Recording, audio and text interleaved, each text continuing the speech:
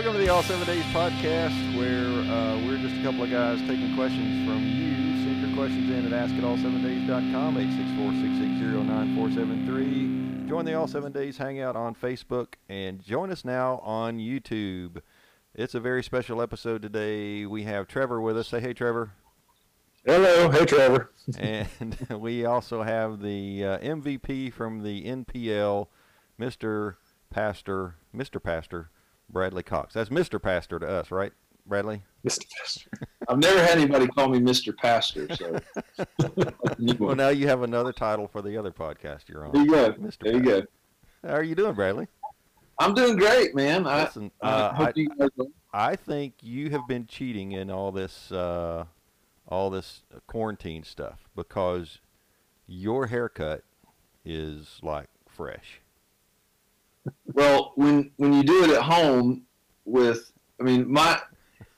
my hair styling is all about efficiency. Well, other than the fact that I don't have much, it's clipper with no guard, and my wife will shave my neck for me with a bit of protest, the back of my neck, and that's it. So I'm not affected by the close of barbershops like some people are. Well, yeah, Trevor and I are, but I probably shouldn't be. One of these days soon I'm going to join your club.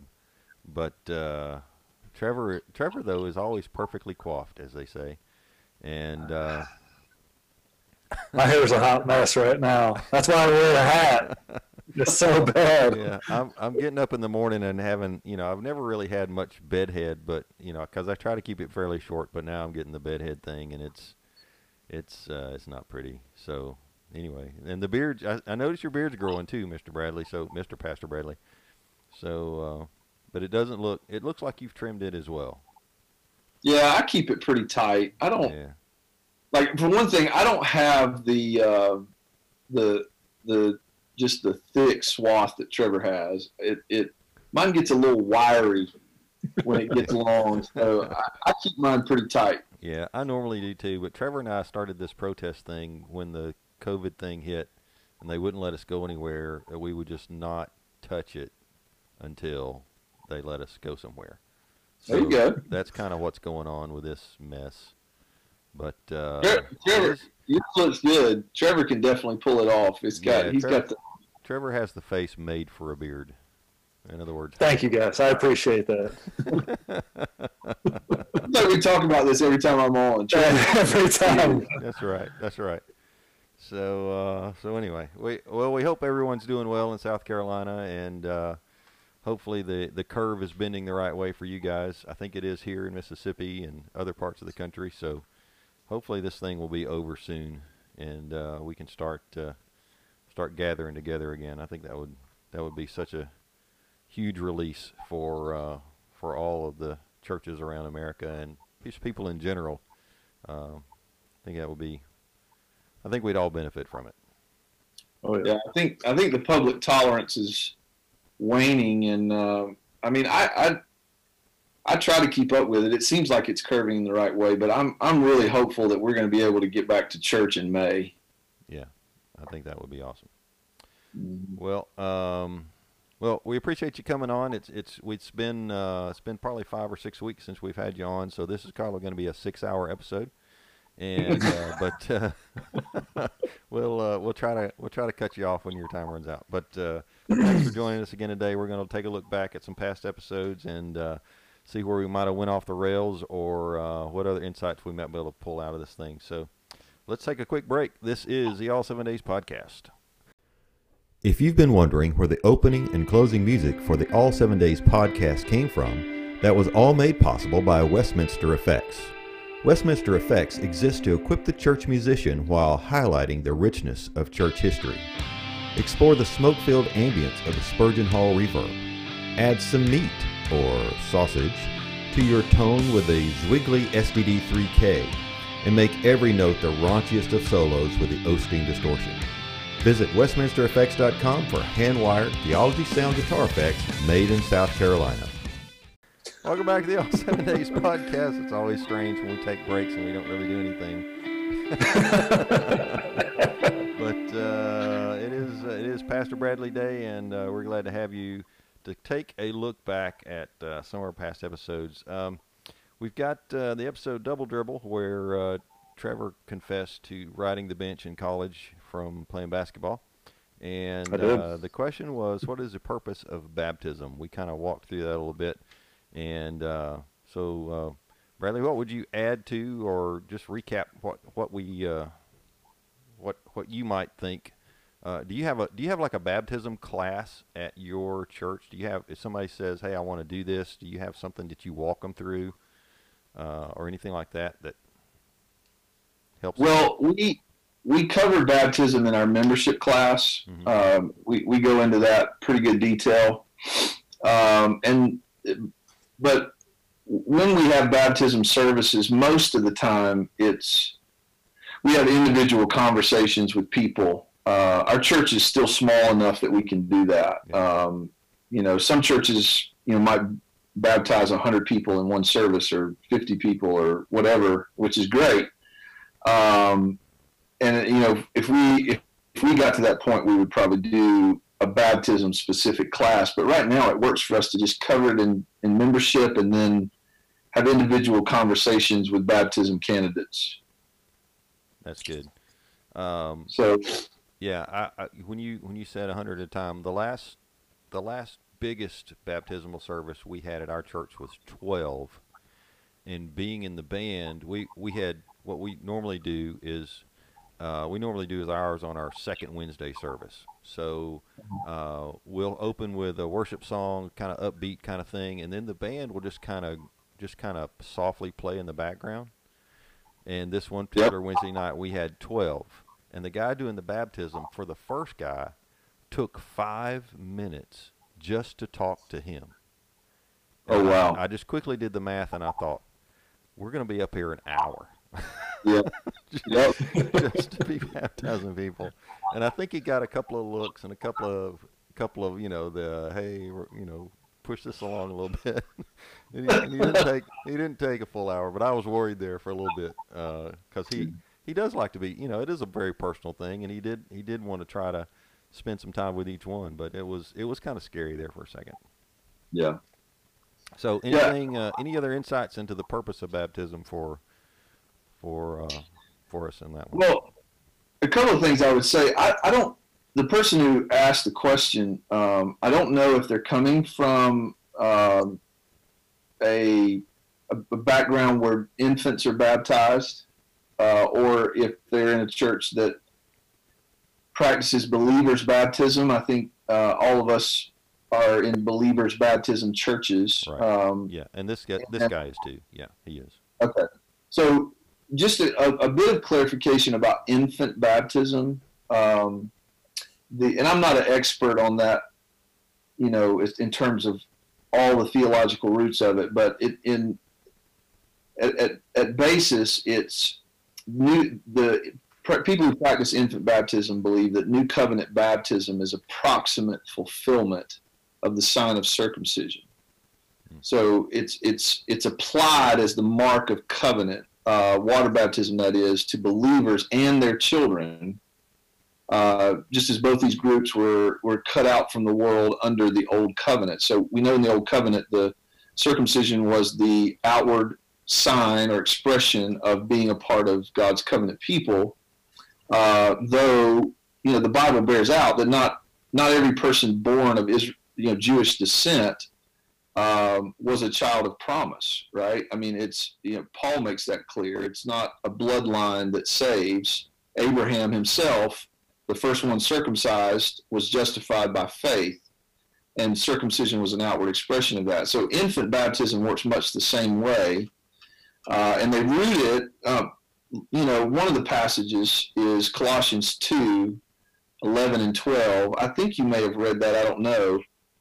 But it says, in him you were circumcised with a circumcision made without hands, putting off the body of the flesh by the circumcision of Christ, having been buried with him in baptism, in which you were also raised with him through faith in the powerful working of God who raised him from the dead. So infant baptism in those scriptures is a replacement of circumcision. And when infants are baptized, they're baptized as part of God's covenant people. There's a believing household. And there are references where in the New Testament where it talks about someone was saved and their household with them and were baptized, though we never have any explicit reference in the New Testament that an infant was baptized.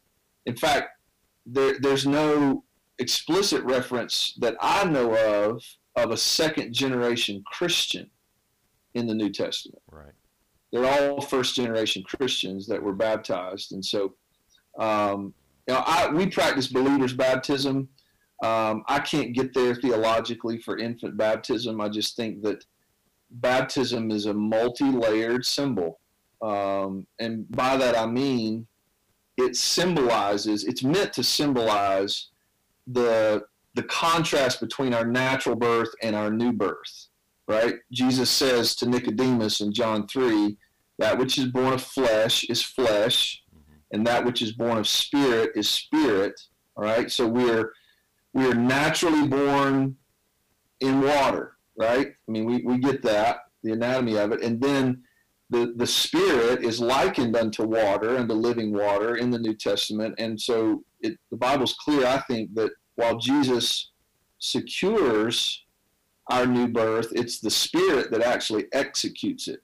That which is born of spirit is spirit. Right. So the Holy Spirit executes the new birth when we are justified by grace through faith. And so that's one layer of it. I think the other layer, you guys talked about this a lot, is our identification with Christ's death, burial, and resurrection. So we go into the water, and it pictures that we have identified with Christ in his death. We have died to sin. Old things have passed away. And then we come out of the waters and we identify with his resurrection. We are born again. We're raised to new life in Christ. And baptism is a symbol. I don't think it's just a symbol. It doesn't save us. No. It's not what makes us born again. But I do think there's a spiritual nourishment and a work of the Spirit in the waters of baptism that's similar to what we experience in communion. Right. But one of the ways I talk about baptism with people is to use the analogy of a wedding ring. So, this ring that I wear, it doesn't make me married. Right. But it tells the world that I'm married. Right? It tells everyone around me that I'm married. And baptism is, in its essence, a testimony of I have been born again, new birth in Christ, and I have identified with Christ in his death, burial, and resurrection. And we're telling the world that. It's a going public, so to speak. It's putting on the wedding ring. And I do think that the Spirit of God works in it in a unique way. So I don't think it's only symbolic, but it is symbolic, if that makes sense. Yeah, I agree. All right, jumping down, the next one we're going to talk about is the mask, which we talked a good deal about. This young man who wrote this very long paragraph of a question, but he gave us a good bit of background about his struggles with drug abuse and talking about how we can his question was how can someone who still struggles with this deeper develop their relationship with God? And I just kind of flipped it because I had no idea how to respond to that. I just changed the word drug abuse to sin because we can all identify with that. And how do we develop our relationship with God when it sounds like he's got the same struggle we all have with trying to put off the old self and come into a better relationship with God. So I'll stop and let you be wise, oh wise one. I want to offer a similar disclaimer to the one you guys offered. I'm not an addiction expert. I don't have experience with chemical dependency. But I've worked with enough people to know that it's real. the physiological aspect of addiction it's incredibly difficult. I mean, I'll be honest with you. I've sat my kids down. They're 14 and 11 years old. And I've said to them, you know, we've had the sex talk with them. They know about, you know, they're learning more and more about the evil that's present in the world and the kinds of temptations that present themselves to all of us. But I've said to them, I've said, look, I know you're going to want to try stuff. I know you're going to want to explore and experiment at times, and sometimes you're going to make mistakes. But I've told them, I said, whatever you do, stay away from drugs. Because I remember several years ago, I was working with a guy that had gotten addicted to drugs, and I remember one day he showed up in my office, and my assistant came in, and she was as pale as Trevor's shirt, and she said, "Michael's outside, you got to talk to him." And he came to my office, and his arm was literally rotting off. He had gotten a hold of some bad needles, and I've never seen anything like it. And we got into the emergency room, and he was just, "Oh, Pastor, I'm done. I'm done with drugs. I'm done with drugs. I'm done with drugs. This is killing me. It's destroying my family. It's destroying my body." And it wasn't a few months after that he was arrested and spent 5 years in jail for stealing stuff out of people's garage in order to fund his habit. So I know, my point is, I know the chemical dependency is real, and sometimes God-fearing, Spirit-filled Christians find themselves addicted, and they might need help. They might need, in fact, they'll need the help of professionals, medical and psychological professionals, to get past that chemical dependency. And I believe God can heal that. Sure. Just like he would cancer. Yeah. Stan, right? I mean, I'm confident of that.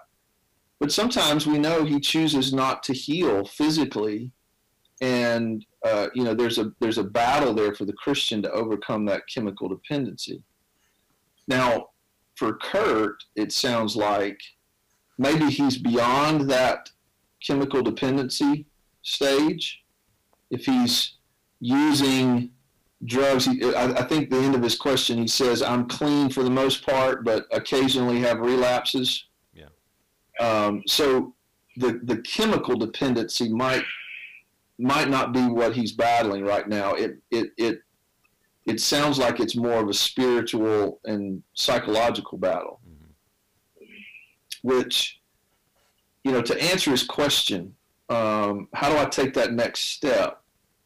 You know, for one thing, Kurt, if you're listening, I'm so grateful for how far you've come. Yeah. I mean, to come from using all the time and not knowing Christ to knowing Christ, and, you know, that drug use going from every day to maybe occasional slip-ups, I think that's not something we should under-celebrate. I think God's brought him a long way. And so, Kurt, you know, give thanks for that. But I would also encourage him to consider the fact that salvation, if he has truly surrendered his life to Jesus, salvation is, yes, it's about forgiveness. It's about justification. It's about redemption.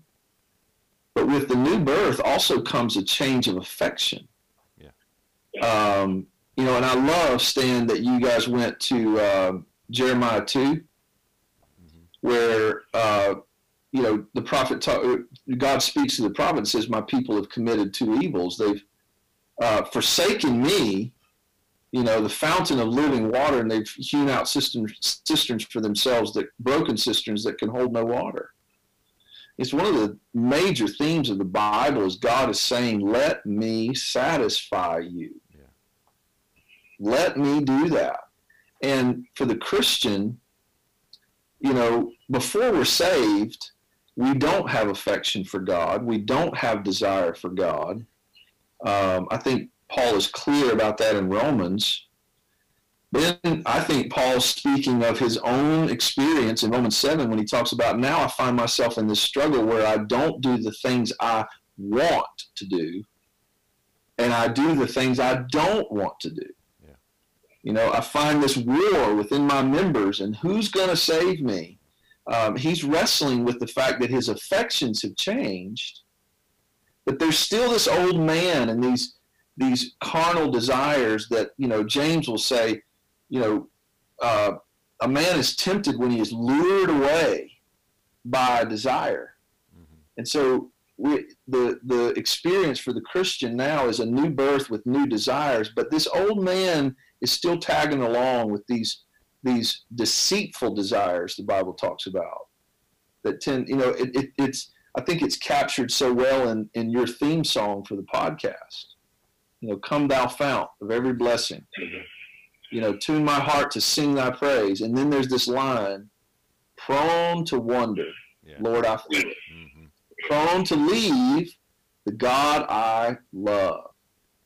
And I hear, I might be making some assumptions, but I hear in Kurt's paragraph there a desire for God. I hear a desire for Christ. There's at least a sense in him that Christ is the treasure he wants. But he's like all of us. We've got a heart that, at least on this side of eternity, is still prone to wonder. Yeah. And my encouragement is let the Holy Spirit, ask the Holy Spirit to help you trust God for that satisfaction that you're still looking for in occasional drug use. Yeah. We all want to be happy. You know, we all want to feel good. And every sin is a perversion of a God-given, God-glorifying desire to have joy. Yeah. You know, we want joy, and God gave us that desire, and it's a right desire. But when I look for joy in drugs or alcohol or porn or money, I'm hewing out a cistern that doesn't hold water. Yeah. And God's going, what are you doing? You know, I'm here. I want to satisfy you, and I want to quench your thirst. And to Kurt, I would say God will do that. But I'd also say this, you know, Kurt, it might be a lifelong battle for you. You know, on this side of eternity, we're all going to fight. We're going to fight until the day we die in Christ or Jesus returns. But it's a worthy fight. Yeah. It's a worthy fight to, you know, Piper talks about for the Christian, we have two selves. We have the renewed self that longs for God, thirsts for God, sees the beauty and worth of Christ, like Paul talks about in Philippians. I count all things as loss for the surpassing worth of knowing Christ. But then there's that other self that has to be denied. Mm-hmm. You know, he has to be told, you bow your knee, because you're turning to the wrong things to find joy and satisfaction. And I think, like you said, Stan, the scriptures help us with that. They help us set our minds on things above, not on things that are on earth. They remind us that, you know, the Spirit, I know we're going to talk about this about another episode, but Paul said, don't quench the Spirit. And the context of that was all about, you know, just living well in life. Like the Spirit is in us, endeavoring to help us turn to Jesus for satisfaction and joy, and live a life that honors and glorifies God for our joy. And so I think Kurt's on the right path, but I would just encourage him to realize he's got a new set of desires. He's not just trying not to do something. This is not just about, I don't want to do drugs anymore, so I'm going to try not to do that. This is about the fact that you want Christ now. You have a God-given desire to be satisfied in him. And my encouragement is lean into that in prayer, in scripture, in Christian community. Lean into that desire with all your might. Let that be the way you fight this addiction battle that he's fought for so long.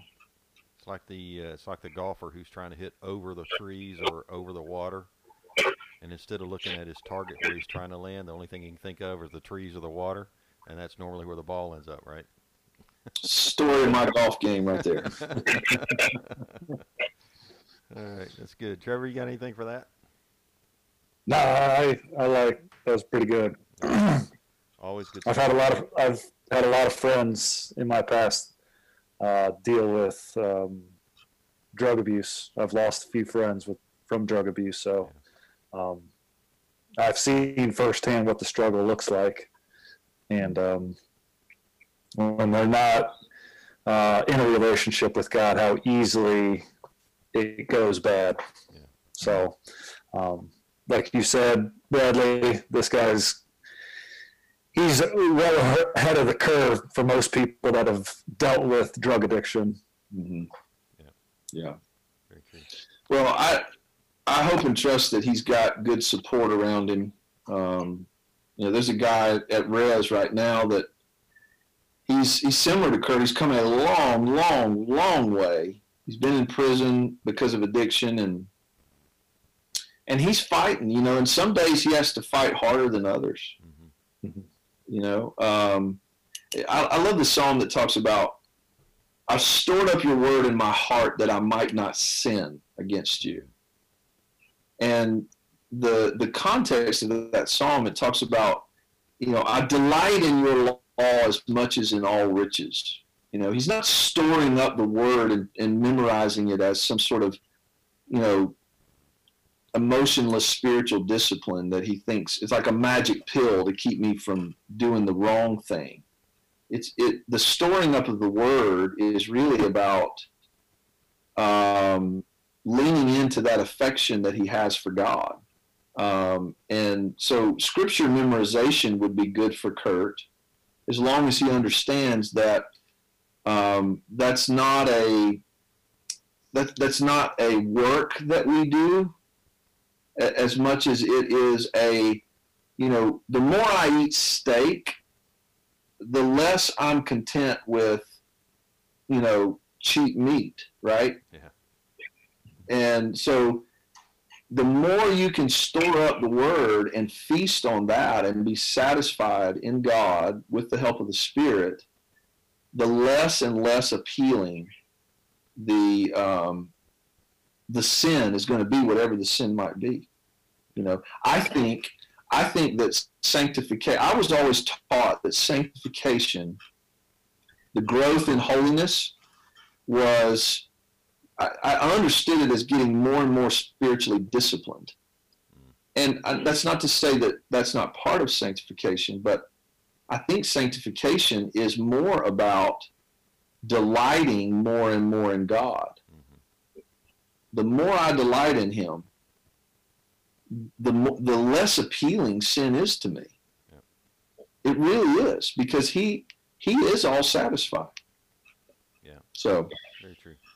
That's good stuff, and it's a great segue into the next one, which is, what is the role of the Holy Spirit in the life of the believer?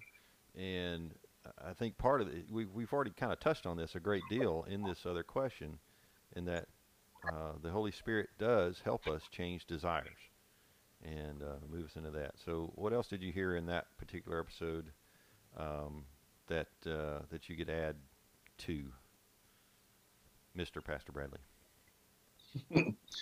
I thought this was a great episode. I love that you kind of went through some of the different roles that the Holy Spirit plays in our lives.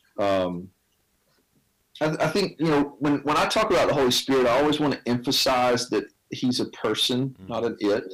Yeah. Some people don't really understand that the Holy Spirit can and should be prayed to directly. There are times in my prayer life when I address him specifically, because he's a person. He's distinct from the Son and the Father, though he's one with them. Right. But he's distinct in his personhood. And the Bible teaches that he permanently indwells the heart and life of every believer. And so he, the person of God, the Holy Spirit, is with me all the time. And so, the Bible tells me that the Holy Spirit helps me pray. That's Romans 8. Mm-hmm. When I don't know how to pray as I ought, the Holy Spirit helps me in my weakness. Right. You know, and so when there are times in my prayer life where I don't know what to pray, I don't know what to ask God for, I don't know how to even articulate my struggle or my need, or maybe even, it doesn't even have to be struggle or need, it could just be my love and affection for him. Like I'm struggling to put words to that. Yeah. I'll just ask the Holy Spirit, help me pray. And I love what Paul says, is he says, sometimes that's with groanings too deep for words. Yeah. And the way I read that, the way I understand that, is that sometimes all I can get out is, oh God. Mm-hmm. And that might be an oh God in a cry of desperation, or it might be an oh God in a moment of just euphoric worship. Mm-hmm. But here's what Paul says, is he says the Holy Spirit is coupling that groan with intercession that's directly in line with the will of God. Yeah. Which is just incredible when you think about that. Oh, it's mind-boggling, because he's filling in all the blanks for me. Yeah. And sometimes I have a ton of blanks in my prayer life and in my worship. And he's humans, filling we have to admit, probably it's all one big blank, right? Exactly. Exactly. And so that's one of the things that I think is so powerful about the relationship we have with the Holy Spirit. You know, I love to think about this. You know, Mary and I have been reading Luke, and, you know, Luke, more so than the other Gospels, emphasizes Jesus' dependence on the Spirit. And if you've ever seen the movie The Princess Bride, Mm-hmm. You know, there's this, I don't know if I've talked about this before, but there's this amazing scene where Inigo Montoya is going to fight Wesley, who's masquerading as the Dread Pirate Roberts. Love And this movie, don't you? did I talk about this before No, on the podcast? You preached a sermon on this movie. Okay. All right. So they go into a battle, right? And they're dialoguing back and forth, and Inigo Montoya is grinning at one point, and Wesley says, "What are you grinning about?" He's like, "I know something you don't know. I'm not left-handed." And then he switches hands. Yeah. And they keep going for a while, and then Wesley says, "Hey, I've got a surprise for you. I'm not left-handed either." And then he just, you know, takes off. And, you know, when you think about Jesus, the divine Son of God, becoming man, so he fully takes on humanity. Mm-hmm. He comes and he lives a sinless life, a perfectly sinless life. And he comes to the end of it and he says, I've done everything my Father gave me to do. I did not miss the mark one time. And here's what's amazing to think about, is that in order to do that, in order to be perfect, he did not lean on his divine nature. He didn't fight with his right hand. He depended on the Spirit just like we do, Yeah. and lived a sinless life. Yeah. And that's fascinating to me. Mm-hmm. You know, Hebrews says he offered himself up by the Spirit. So he even went through the cross depending on the Spirit. Yeah. He obeyed that instruction from his Father to give his life by depending on the Spirit. You know, he didn't float 6 inches off the ground and glow in the dark when he slept. He depended on the Holy Spirit all the way through his whole life and secured for us the righteousness of God by doing that. And that, when you realize we're following Jesus, that the Spirit's helping us live a life like Jesus. Yeah. Not that we're ever going to be equal to the Son of God, but we live Christ's kind of life through in and through the power, the help, the wisdom, the counsel, the guidance, the gifts, the instructions, the fruit, all of the Spirit. I could talk all day about that. I mean, that's just, there's so much to say about the role of the Holy Spirit, but if I were to just sum it up, he is in us and with us to empower us to live the life that Christ died and rose again for us to have. Yeah. in all aspects. Yeah, that's so good. Good stuff. All right, Trevor, anything? No, that was pretty good. Trevor's my yes man. Trevor's the amen corner. Amen. All right, last one. This is Jacob wrestling with God and what we should get from that story. This is, I mean, when you just read this story on the surface, it's just bizarre. It just really is bizarre. It is. It is. So, but there's a I don't reason know it's why. there. I don't know why people say the Bible is boring. I know, right? I just don't get that. I mean, you read stories like this, and there's a dude wrestling with God, and God dislocates his hip before he goes and confronts his estranged brother who's threatening to kill him. I mean, that's like, you can't find anything that good on Netflix. I know, right? Yeah, okay, so if we write this story in modern day, you know, if somebody was writing a movie, right? This story would be he wrestles with God. God comes and builds him an army out of the stones or something so he can defeat his brother. But no, that's just not God's way. Instead of doing something to help him defeat his brother, he gives him the tool that he needs to reconcile with him. Yeah. And it happens to be a bad limp. Yeah. You know, it's just not what we would write at all. And it's not. And I think lends to the credibility that this is not our book. We did not come up with this on our own, right? No. You guys talked about him wrestling all night. Yeah. Keith, who pastors here with me at Res, was a police officer for 10 plus years. Mm-hmm. And as a police officer and also a member of the SWAT team, he got a lot of training in just hand-to-hand combat, having to take people down, wrestle people. And he said, I heard him say this one time, I think he used it in a sermon where he said, when you're in a fight, I forget the exact number, but it's something like 70 to 80% of your energy is expended within the first 60 seconds. I can believe that. Like that, that's why boxers have to be in such great shape. I mean, there is a tremendous amount of energy, particularly when you're in a life or death kind of threatened situation. Yeah. You're going to expend your energy pretty quick. And so for him to wrestle with the maker of heaven and earth all night long, God must have been toying with him. I don't know. I'm not sure how that actually went down, but yeah, we ended that with isn't God kind to us to show that kind of restraint? I mean, oh man, yeah. Because I mean, we obviously know that God could have smashed him in a millisecond if he really wanted to, but to show that kind of restraint all night long, and then prove his power by just touching his hip and dislocating, he could have done that at the beginning, right? That's right. But anyway, so any other tidbits we can get from that story? I just wrote down a couple of things. I love the picture of Jacob limping towards his tense reunion with Esau. A weakened body, but strengthened faith. Yeah.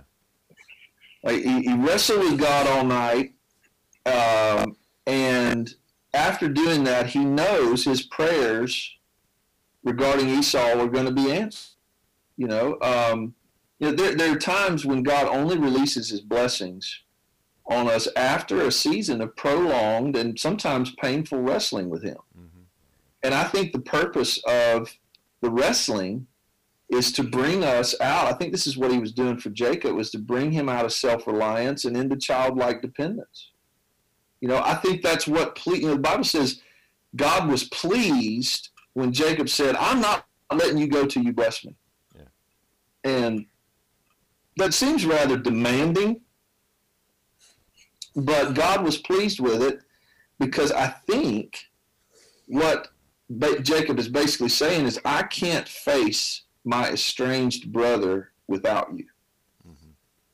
I can't, and I think God basically is responding by saying, "Now you get it, Jacob, and just so you don't forget, I'm gonna tweak your hip, and that lip's gonna remind you you can't do anything without me." And it's that point that God changes His name to Israel. And what is the resounding anthem from God to Israel throughout the prophets? You can't do this without me. Yeah. You cannot do this without me. So here's a nation that's living out what in many ways through failure and sometimes triumph, the lesson that Jacob had to learn when he wrestled with God all night is that, Jacob, you're a child of promise, but your bloodline is not going to save you. Only your trust and dependence on me is what's going to save you. I remember years and years ago, I say years and years, it was about 12 years ago. I was bivocational at Res, and I was, my day job, so to speak, was I was doing some real estate sales and a little bit of investing. And this was around 2006, 7, somewhere in there. I bought this piece of property from a lady who wanted to buy a house in a neighborhood where I was selling. I bought it with 2 other investors. It's about 7 or 8 acres, had a house and a trailer on it. And the 2 investors that I bought it with, they had a verbal agreement. Don't put too much stock in a verbal agreement, but they had a verbal agreement from a buyer who was going to buy this piece of property that we were purchasing from us for $200,000 more than we paid for it.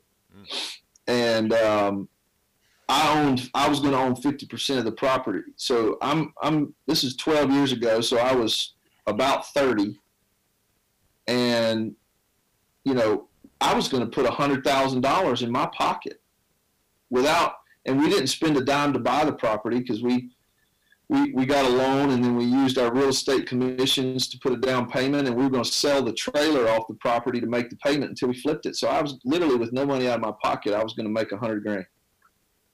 And I remember going home and telling Mary about it and thinking, here I come home, the big hunter bringing home the bacon. Yeah. Well, 2008 happened, and out went my buyer, and my partners bailed on me. The Lord was kind. I lost a lot of money, but the Lord was kind, and because my partners bailed on me, the bank let me walk away from the loan. In the recession, they were doing a lot of that back then, and I struck a deal with them, and they let me walk away. But the Lord taught me something, and I remember it was I didn't hear an audible voice, but it was like God was talking very loudly. You know what I mean? Mm-hmm. Bradley, you're not going to do anything without me. Because I didn't even pray about that. I saw an opportunity and I jumped on it and ended up losing. And the Lord used that to teach me a lot. And one of the things He taught me was, your life's not your own.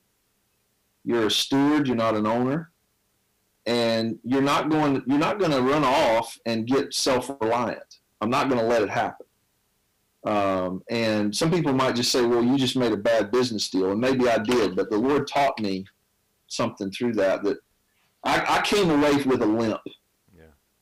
From that I've never forgotten, because I wrestled with God about that big time, and.